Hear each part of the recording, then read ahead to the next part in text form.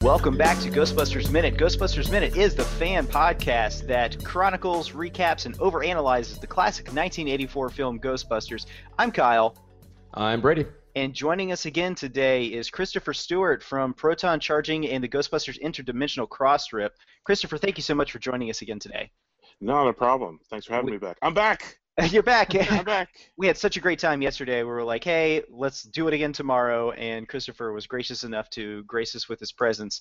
I guess we had contacted you a little while ago to say, hey, we think it'd be fun if you were a guest on here. And you were like, oh, yeah, there's definitely some stuff in the movie I want to talk about. And unfortunately, we didn't. I didn't communicate properly to you like what minutes it was we were going to have you on for, and we missed one of the things that you were really hyped to tell us about. So, what exactly was it you were looking for earlier in the movie that you wanted to talk about? Yeah, in your email, you were like, well, what's a minute you'd like to talk about? And I was like, oh, I got to pick one. And the one that I instantly went to was minute 12, I guess. I'm trying to keep it in your schedule here. I think it was minute 12. And I know this because I went and listened to it to see if you guys mentioned it, and I was like, they didn't mention it. Is they're walking back from the library and they're on the Columbia campus, and they stop to do the Spangs, are you serious? I'm always serious. And there's a bit. How do I put this?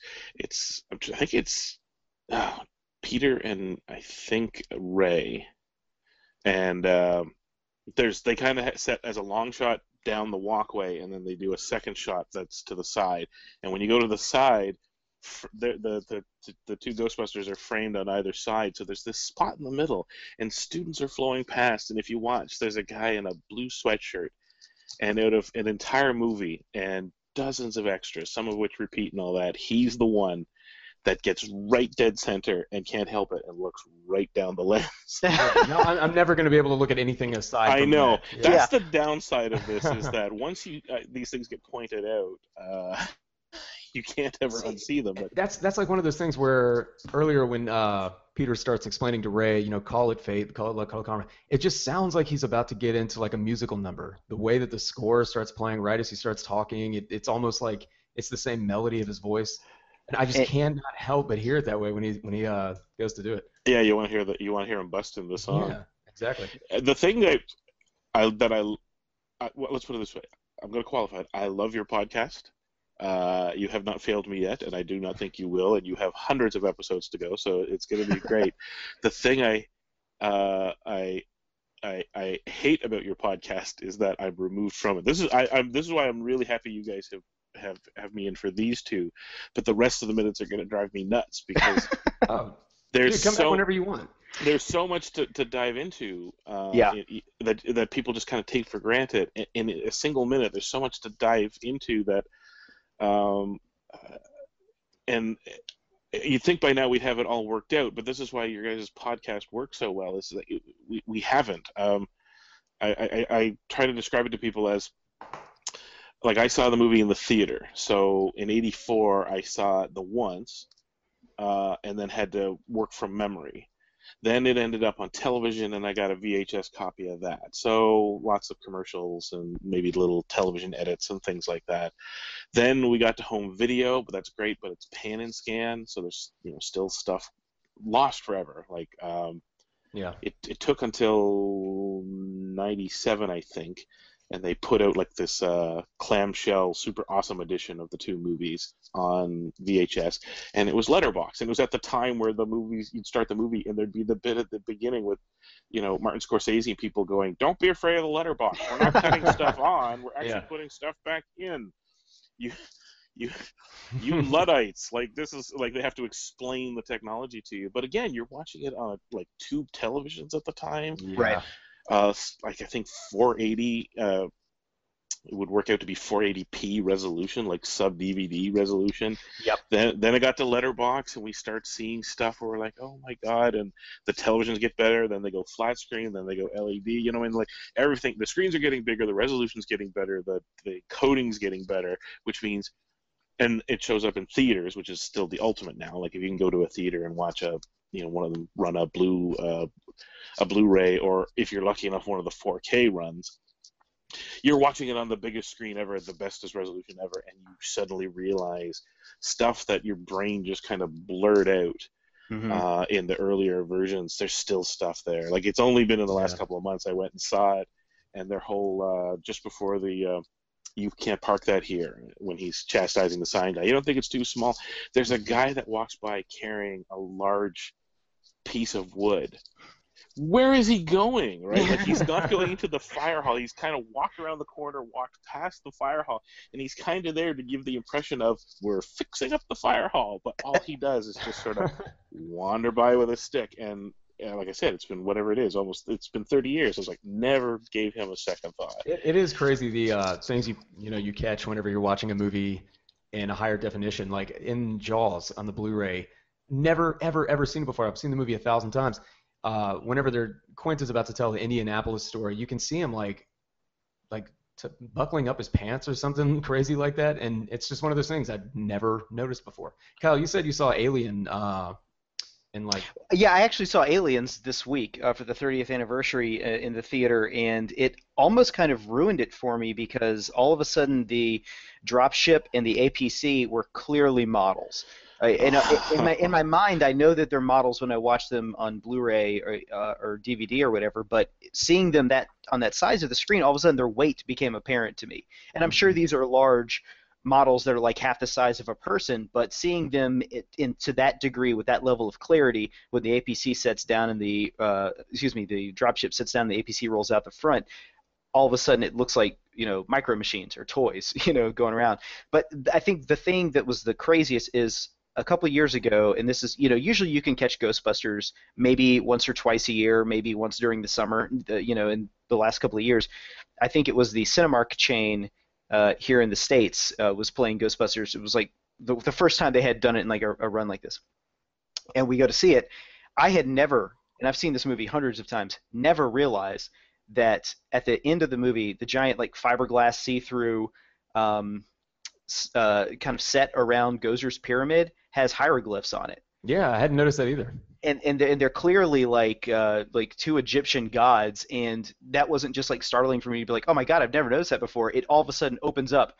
Like, why are there Egyptian gods on these doors? Like, there's got to be some sort of like lore or set dressing behind, like this idea, this decision to put these gods on there. So I immediately, when the movie's over, it's all I could think about. I went to the internet and I couldn't find anything. What about you, Chris? You got any info on this? Info on it? Yeah. Other than the set designers are always overthinking their stuff. Yeah. And putting detail in there that it's. I don't have anything specific to that other than I think they kind of ran with the Ivo Shandor story, as Ray tells it later, and the idea that he was an architect and he built this Art Deco house, or apartment rather, with this temple on it. So they sat down and kind of the doors, for example, the temple doors. Again, it's never really been 100% confirmed, but it's almost laid out like perhaps it's Ivo Shandor as the high priest carved into it, or maybe it's supposed to represent Gozer. Like it's stuff that they just thought people would kind of look at once. Like home video wasn't really a thing when, or it was just starting to take off when the movie came out. That's the kind of thing that oh, I'm sorry, go ahead. No, I was gonna say when Ghostbusters came out, if you wanted to buy the video, you had to buy it off of your local video store at local video store retailer prices, which was $80 to $100 a tape. Yeah. And it wasn't until Ghostbusters 2 that they were actually releasing right to home video, and even then you were spending like $30 and $1990 to pick up a copy of your favorite movie. Like they just didn't think that anybody. It's kind of what I love about this podcast, is kind of what I love about the movie, and why I keep staring at it is I love to kind of scratch below the surface, even if it's just questions like you have, like why did they put the hieroglyphs in? What's the story? I like at least discovering that the question's there. So it's Yeah. fun watching the movie and realizing what holds up and what doesn't. So Hmm. that painted skyline that they have for the temple, which basically just wraps around the entire soundstage with little blinky lights and all that, Mhm. that holds up. Like Yeah. Yeah. Oh, if you absolutely. stare at it, you kind of go, well, yeah, it's not the city, but it looks good. But then at the same time, you look at those little granite plinths, and they're just painted wood. Like you can Yeah. look at it, and Yeah. they just went, nobody will just slap make it look kind of marbly, and on film it'll read fine. And nobody went, what if they get really close to 35 millimeter resolutions? Like nobody will Yeah. ever have that. That's never gonna happen. Yeah, and now we're looking at it and it's like, that's Hmm. kind of woody.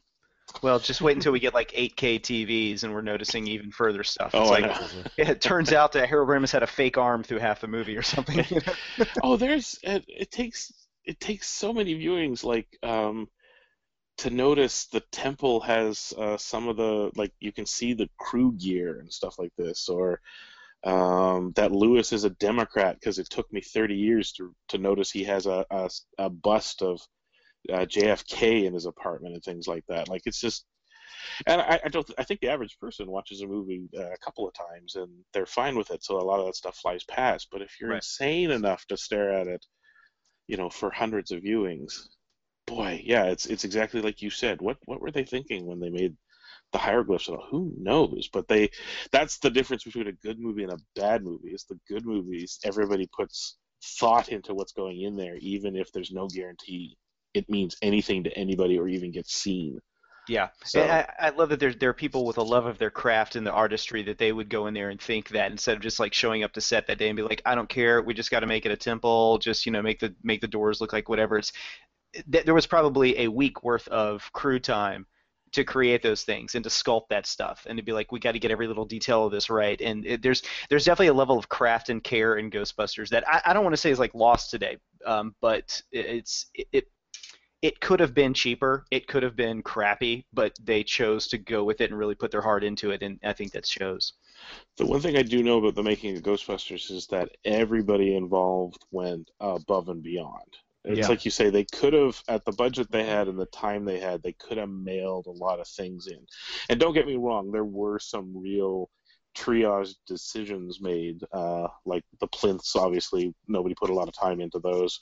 Or later on, there's a Slimer where the thing they didn't work, so they cut it out, and it's a painted peanut. Like, and again, on the Yeah. basis Yeah. of, look, we'll do the optical composite. It'll be a little blurry. Nobody will tell the difference. And they're kind of right. It's just a blurry blob Yeah. If I floating didn't know around. if it was a peanut, I wouldn't really think about what it was. So. But then the other stuff, like the detail of Dana's apartment, or the detail of Lewis's apartment, or the detail of the fire hall, that stuff doesn't have to be there, but it all adds up to give us the impression that they want to give. Yeah. So Yeah. it's a lot of work to figure these things out. And yeah, some set designers got it and some don't. And Ghostbusters, yeah, they got it. It's They got still it. Yeah. holding up. Question. You mentioned Dana's apartment. Was there something about how they had to rebuild the set of her apartment or something to give? Yeah, Yeah. they shot. What scenes did they have to reshoot? It might have been the stuff that comes up in the next minute. I can't. I'd have to go digging into my books or something. But yeah, they shot their scenes and they went, great. Now make it look like it's torched. Yeah. And then afterwards they went, wait, we have to go back and do another one. Oh no. And again, to the credit of the set designers, they went back in, cleaned it up. I don't know that you can tell the difference. They got all the props back in place. Yeah, They I got all wouldn't the know at set all. dressing back in place. Like I said, from looking at it, I couldn't tell you. I think I'd probably have to go through a couple of magazines to find some references and make a good guess from there about what scenes were the ones that they reshot on. Yeah. Well, great. Well, wonderful conversation here at the top. Thank you so much Sorry, for. I should have No, warned no, you. I'm a rambler. no. This is what we wanted by having you on. We definitely wanted this in-depth discussion about it because there's like we were saying off air. Sometimes Brady and I get into this and we just kind of start going back and forth with each other and realize we haven't talked about Ghostbusters for a couple of minutes. And so we definitely wanted someone with the breadth of knowledge that you have. So again, thanks for coming on today and sharing everything with us. And I think this is going pretty great. So we'd love to have you back for some future episodes too, if you're game. So I'll start making a list now. Yeah, please do and give it to me, and we'll have you on. All right, well, let's go ahead and jump into the recap of minute number 18, where we will have a little bit more further discussion between Louis Tully and Dana Barrett. If you remember in the previous minute, Louis had kind of pinned Dana down right about her apartment and was just berating her with a nonstop litany of questions about everything. So at minute number 18, Louis has just invited Dana to his accountant party. 18 minutes 7 seconds, Louis tells Dana that she shouldn't leave her TV on so loud while she was away. He tells her that he tried to get into her apartment and disconnect the cable, but couldn't break in, so he just turned up his as well to make it sound like all the TVs on the floor were broken. At 18:25, Dana closes her door in his face while he is still talking. At 18 minutes 34 seconds, Louis walks back to his apartment and finds himself locked out. At 18 minutes 36 seconds, we see the Ghostbusters TV commercial, and at 18 minutes 57 seconds, they deliver the catchphrase, "We're ready to believe you." So that ends minute number 18 of the movie. Again, just a little bit more comedy stuff up front, and you do kind of get the seeds planted that there's something eerie and supernatural going on in the Shandor building.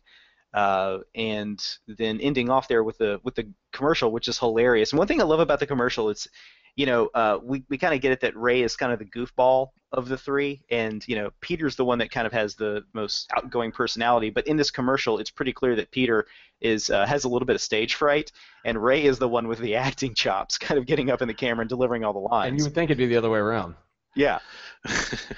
And then at the far end of the spectrum is Egon, who cannot look natural under any circumstances. He's looking at his marks whenever he's taking a step. Exactly. Yeah.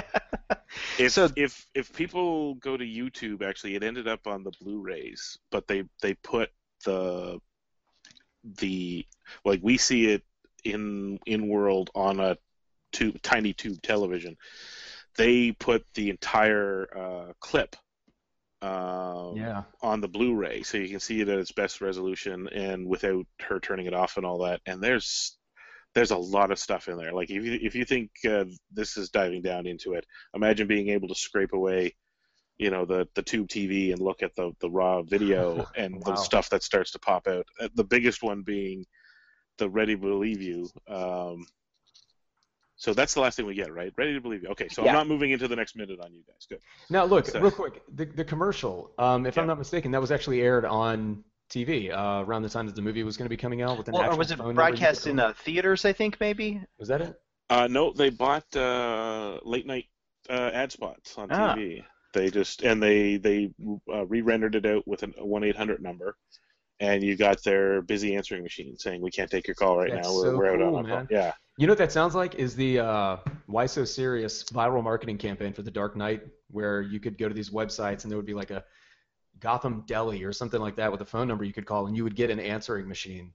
That it was really cool. Yeah, it's more and more common now, like especially when they realize that it'll get picked up and rebroadcast on the web and go viral on you. But the Back to the Future anniversary recently had a number for the fake Toyota dealership in Hill Valley, and you could call that number. Wow. And it was great because it was a weird mix of, we're a fake Toyota dealership. We're going to mention to you the real new Toyota truck that's about to come out that is reminiscent of his truck that we did as part of the whole anniversary thing. I'm paraphrasing. They didn't actually say, they didn't break the fourth wall and go, "There's a new movie" and all that. No, they talked about the new, some sort of Toyota 4-wheel drive truck and all that, and then ended with "Leave your name and address." And what happened was they'd mail out license plate frames with the fake Toyota dealership's name. That is so cool. So and that stuff happens more and more and more. Yeah, but this was '84, and it was just, again, Ghostbusters is filled with all of these brilliant little accidental insights. So Ivan Reitman, as I understand it, went, we could just run that on TV, and then everybody went, "Yeah, we can." Or they didn't have the rights laid down for the name yet, but they needed to start posting.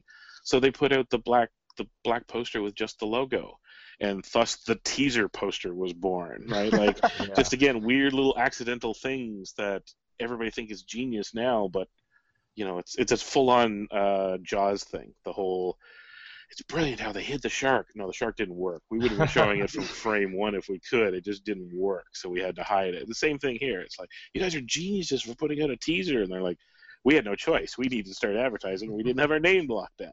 If I did Um, something like that to cut corners because I had to, I would love it if people projected onto it that it was some work of Some genius. sort I of think I would, genius. yeah, I would get. My fear is that I'd get called out immediately. Like imagine Brady if we had released the first episode of the podcast and it was nothing but static, and it was like, oh, it's just a teaser to let you guys know something's coming. But Yeah. Now that you mention it, we are But geniuses. Yes. I think that commercial that they released on late night TV was actually maybe was it towards the middle or the end of the Ghostbusters run, and they were trying to get people back out to like for one last good couple of weekends before the movie.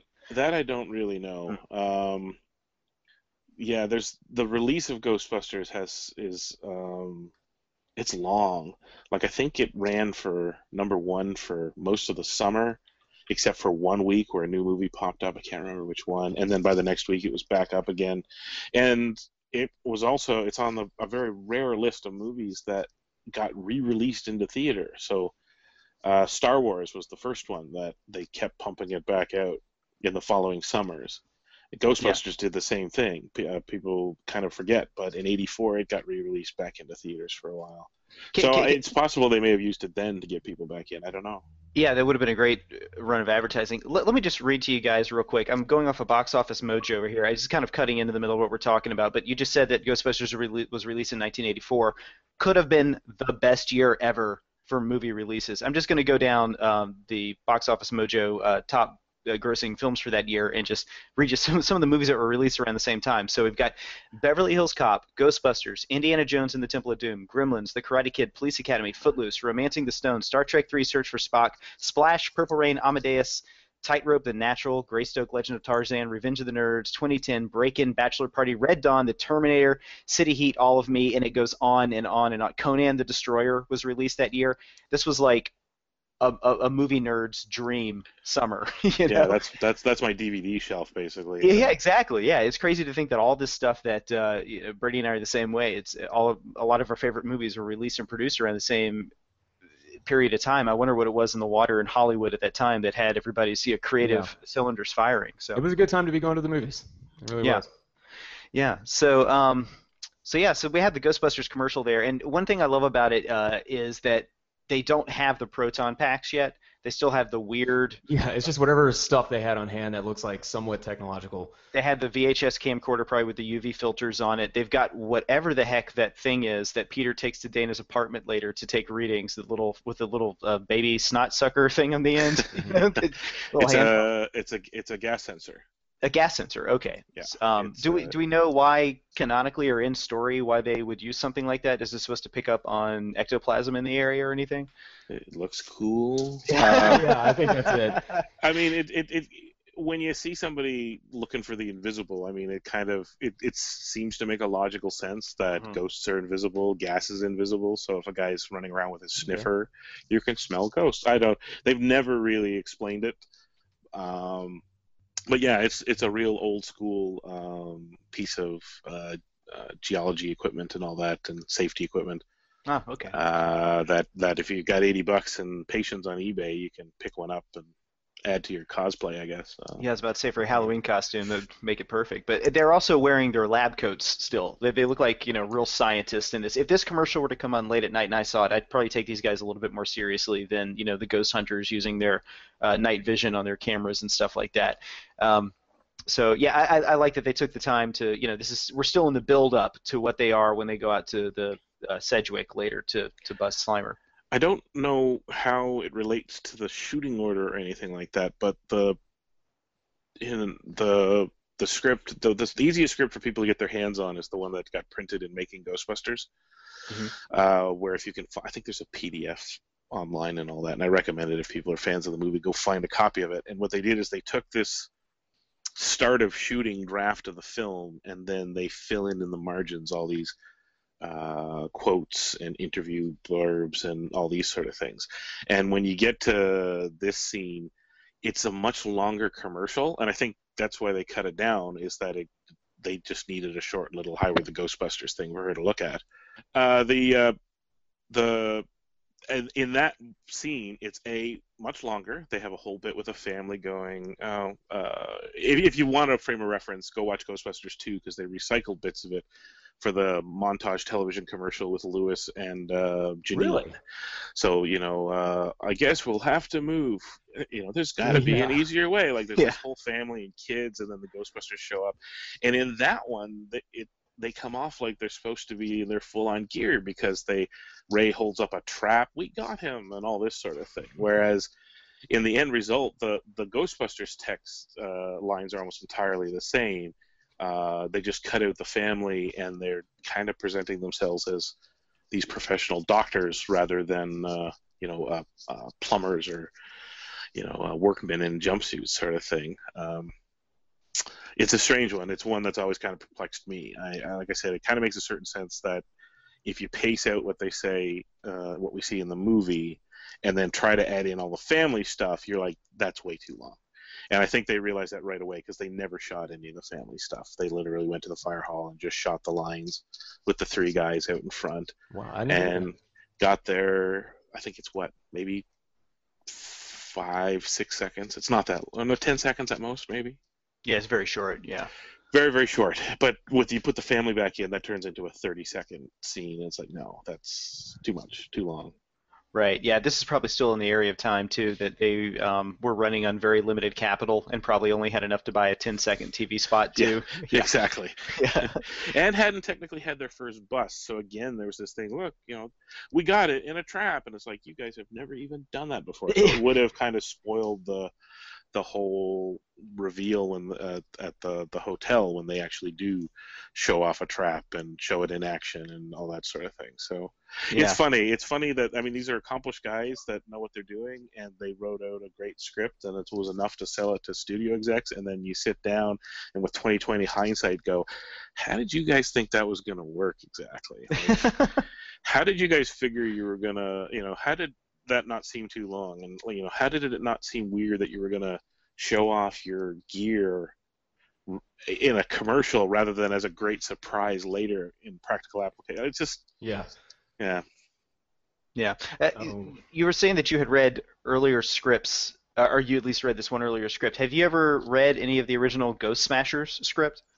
No, I don't think anybody's got those. Yeah, to be honest. I was wondering if anybody had. The same thing. I haven't read it, and I've never heard of anybody getting their hands on it. But I figured with your notoriety in the community, maybe Dan Aykroyd mailed you one or something like that. No. Dan doesn't share a lot with me.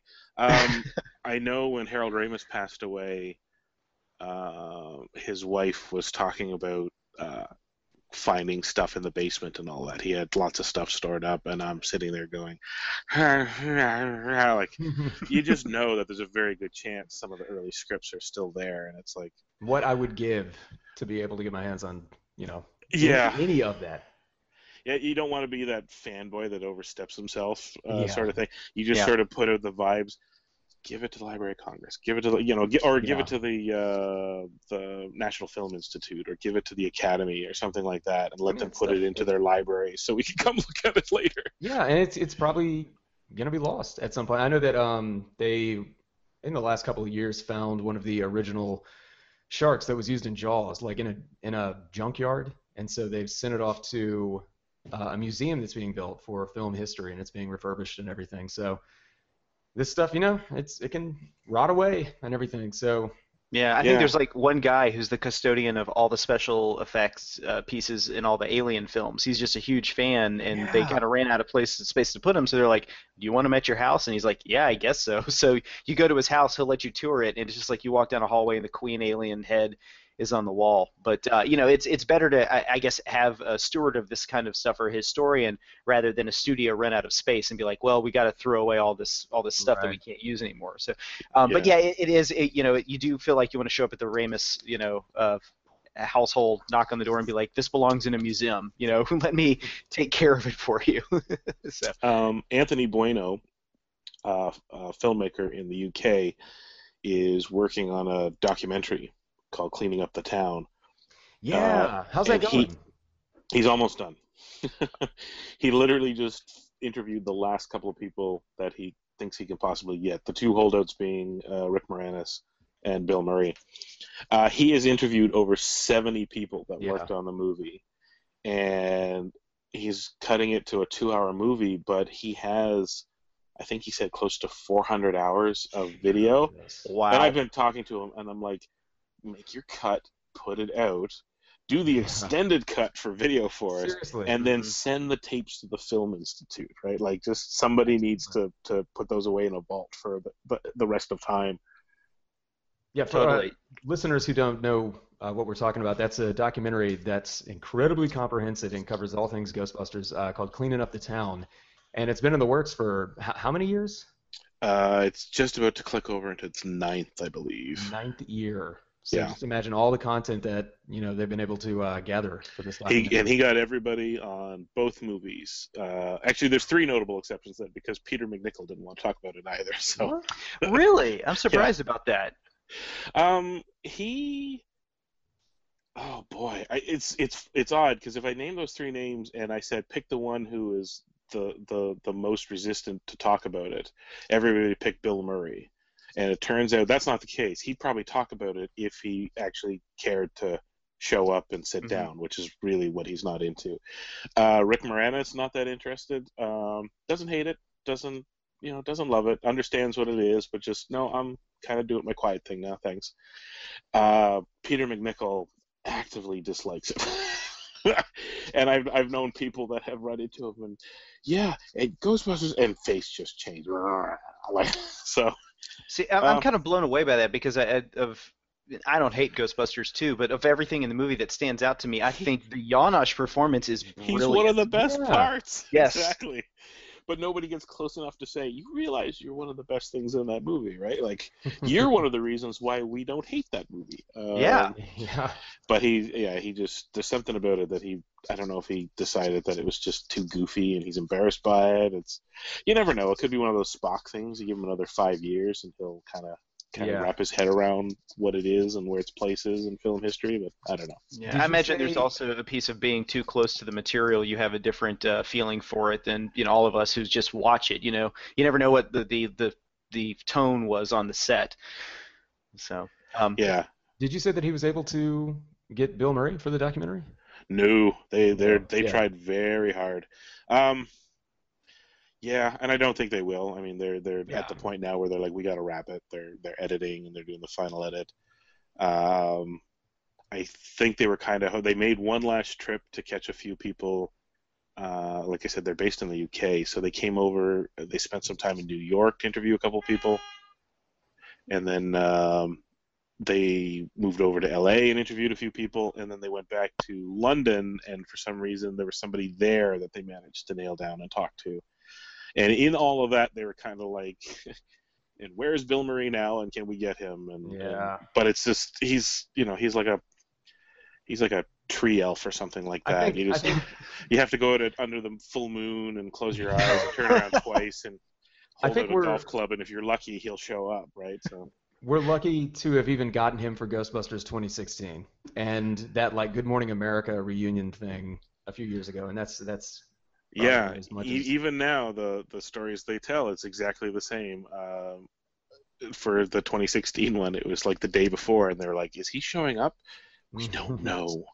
And he did, and away they went. But I'm pretty sure if you make a movie with Bill Murray that he's not actively pushing, Yeah. then you set it all up. You cast somebody to fill in just in case, and Yeah. boy, that must be sad to be the person who was going to play what's his name, Heiss, Dr. Heiss in the new one, Mhm. just sitting there ready to go. I've got it all worked out. Oh, I know yeah. my lines. I got the character set. No, Bill Murray showed up. Oh, Yeah. So if people out there are interested in cleaning up the town, it looks like the website for that is buenoproductions.com. And if you want to follow them on Twitter, it's @GhostbustersDoc. So looking forward to seeing that when it comes out because again, talking to you and talking about this movie and reading up on the production of it, it sounds like one of the more fascinating productions in the 80s of filmmaking. So, well, okay. So for minute 18, do we have anything else of note to talk about here? For me. I got one crazy fact I can throw at you. Please do. Dana's apartment has no bathroom. Really? Really? I didn't say it was an exciting fact. Well, we'll still give you that response. They sat down the set designer, John DeCur, and all that, like full-on old school set designer, basically like trained architect kind of guy, and he had it all laid out.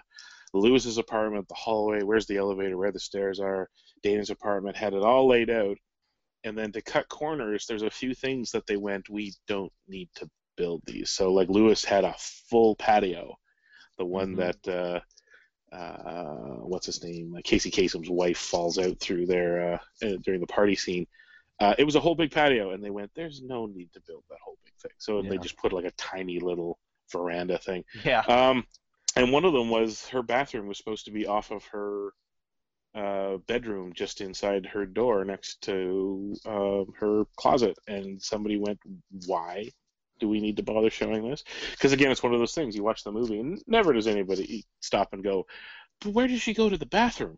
Right. Yeah, where does she shower? I don't understand. And they went, forget it, we don't need that. And sure enough, and again, it was the way it was designed, her bedroom door opens and would basically cover the bathroom door. Like, it was just kind of a weird design anyways. And somebody went, then the door is going to be mostly covering a door that we're never going to see through it. Just put a wall there. And so there you have it. It's like the Star Trek Enterprise. We have no idea where anybody does their ablutions. Well, you know, people in movies, they don't go to the bathroom, they don't sneeze, they don't cough, they don't say hello when they pick up the phone or goodbye. They always have celery coming out of their grocery. Oh, yeah. It's just a mystical world. If we could travel through the portal of Ghostbusters, we'd be like, oh, I have no need to go to the restroom anymore. But yeah, that's really cool. So, all right, well, if we've pretty much wrapped up there and covered more than just minute number 18 here, so Christopher, again, we're thrilled to have you on the show. Thank you so much. Thank you so much for coming on, Chris. We really appreciate it. This was fun. No, I'm thanking you because, like I said, I love doing this stuff. And after all this time, the people who will bear to listen to me talk about it kind of shrinks over time. So I found new people I could talk to about it. Yes. Well, believe me when I say this, we have an open door policy for you to return anytime you'd like. You tell us when you want to come back, and we'll work out the minutes ahead of time so we're not confusing you on when the extras are going to be showing up and stuff like that. All right, sit tight for the 20-page Google Doc I'll send you. Oh, bring it on, brother, bring it on. All right, well, that'll do it for minute number 18. We're going to be back tomorrow to wrap up the week at minute number 19. Again, thank you to Christopher so much for coming on. Christopher, where can people find you on the internet? You can start at the old website, protoncharging.com. Although with the advent of social media and the rise of responsibility in my life, I stopped doing the kind of the blog feature thing and went with, one sentence reposts on Facebook. So you can start there, but there's all the links over to Facebook and Twitter. So facebook.com/protoncharging or at protoncharging on Twitter. And then more actively, if you go to at the Crossrip on Twitter, that's a good portal into the weekly. Troy calls it our Troy Benjamin, who runs another Ghostbuster fan site, who started this up and kindly invited me in. Again, on the short list of people that can bear to listen to me talk about Ghostbusters for minutes at a time. You can go there, and he calls it our weekly Ghostbusters poker night. Every Wednesday we sit down and just recap the week of Ghostbusters. That's awesome. And that comes out on folks can find new episodes on Wednesdays. Is that correct? No, we record on Wednesdays and they drop usually Sunday evening, but technically it's not supposed to be until we call it Monday. But you know how iTunes is, you throw stuff up and whenever they get around to throwing a switch, which means to be safe, it's usually Sunday nights. Yeah, we're accustomed to that. Go live and then have it show up like, not when you intended it. But great. So that's a weekly podcast. So be on the lookout for that. And Christopher, like I said before, we'd love to have you back. We're just going to go ahead and assume it's going to be at some point in the future. So when you come back, we'll let everybody know ahead of time. and it's going to be awesome. So, all right, well, great. Well, everybody, thank you so much for joining us today for minute number 18. On behalf of both Chris and Brady and myself, Kyle, we thank you for listening to us, and we want to remind you that death is but a door, time a window. We'll be back.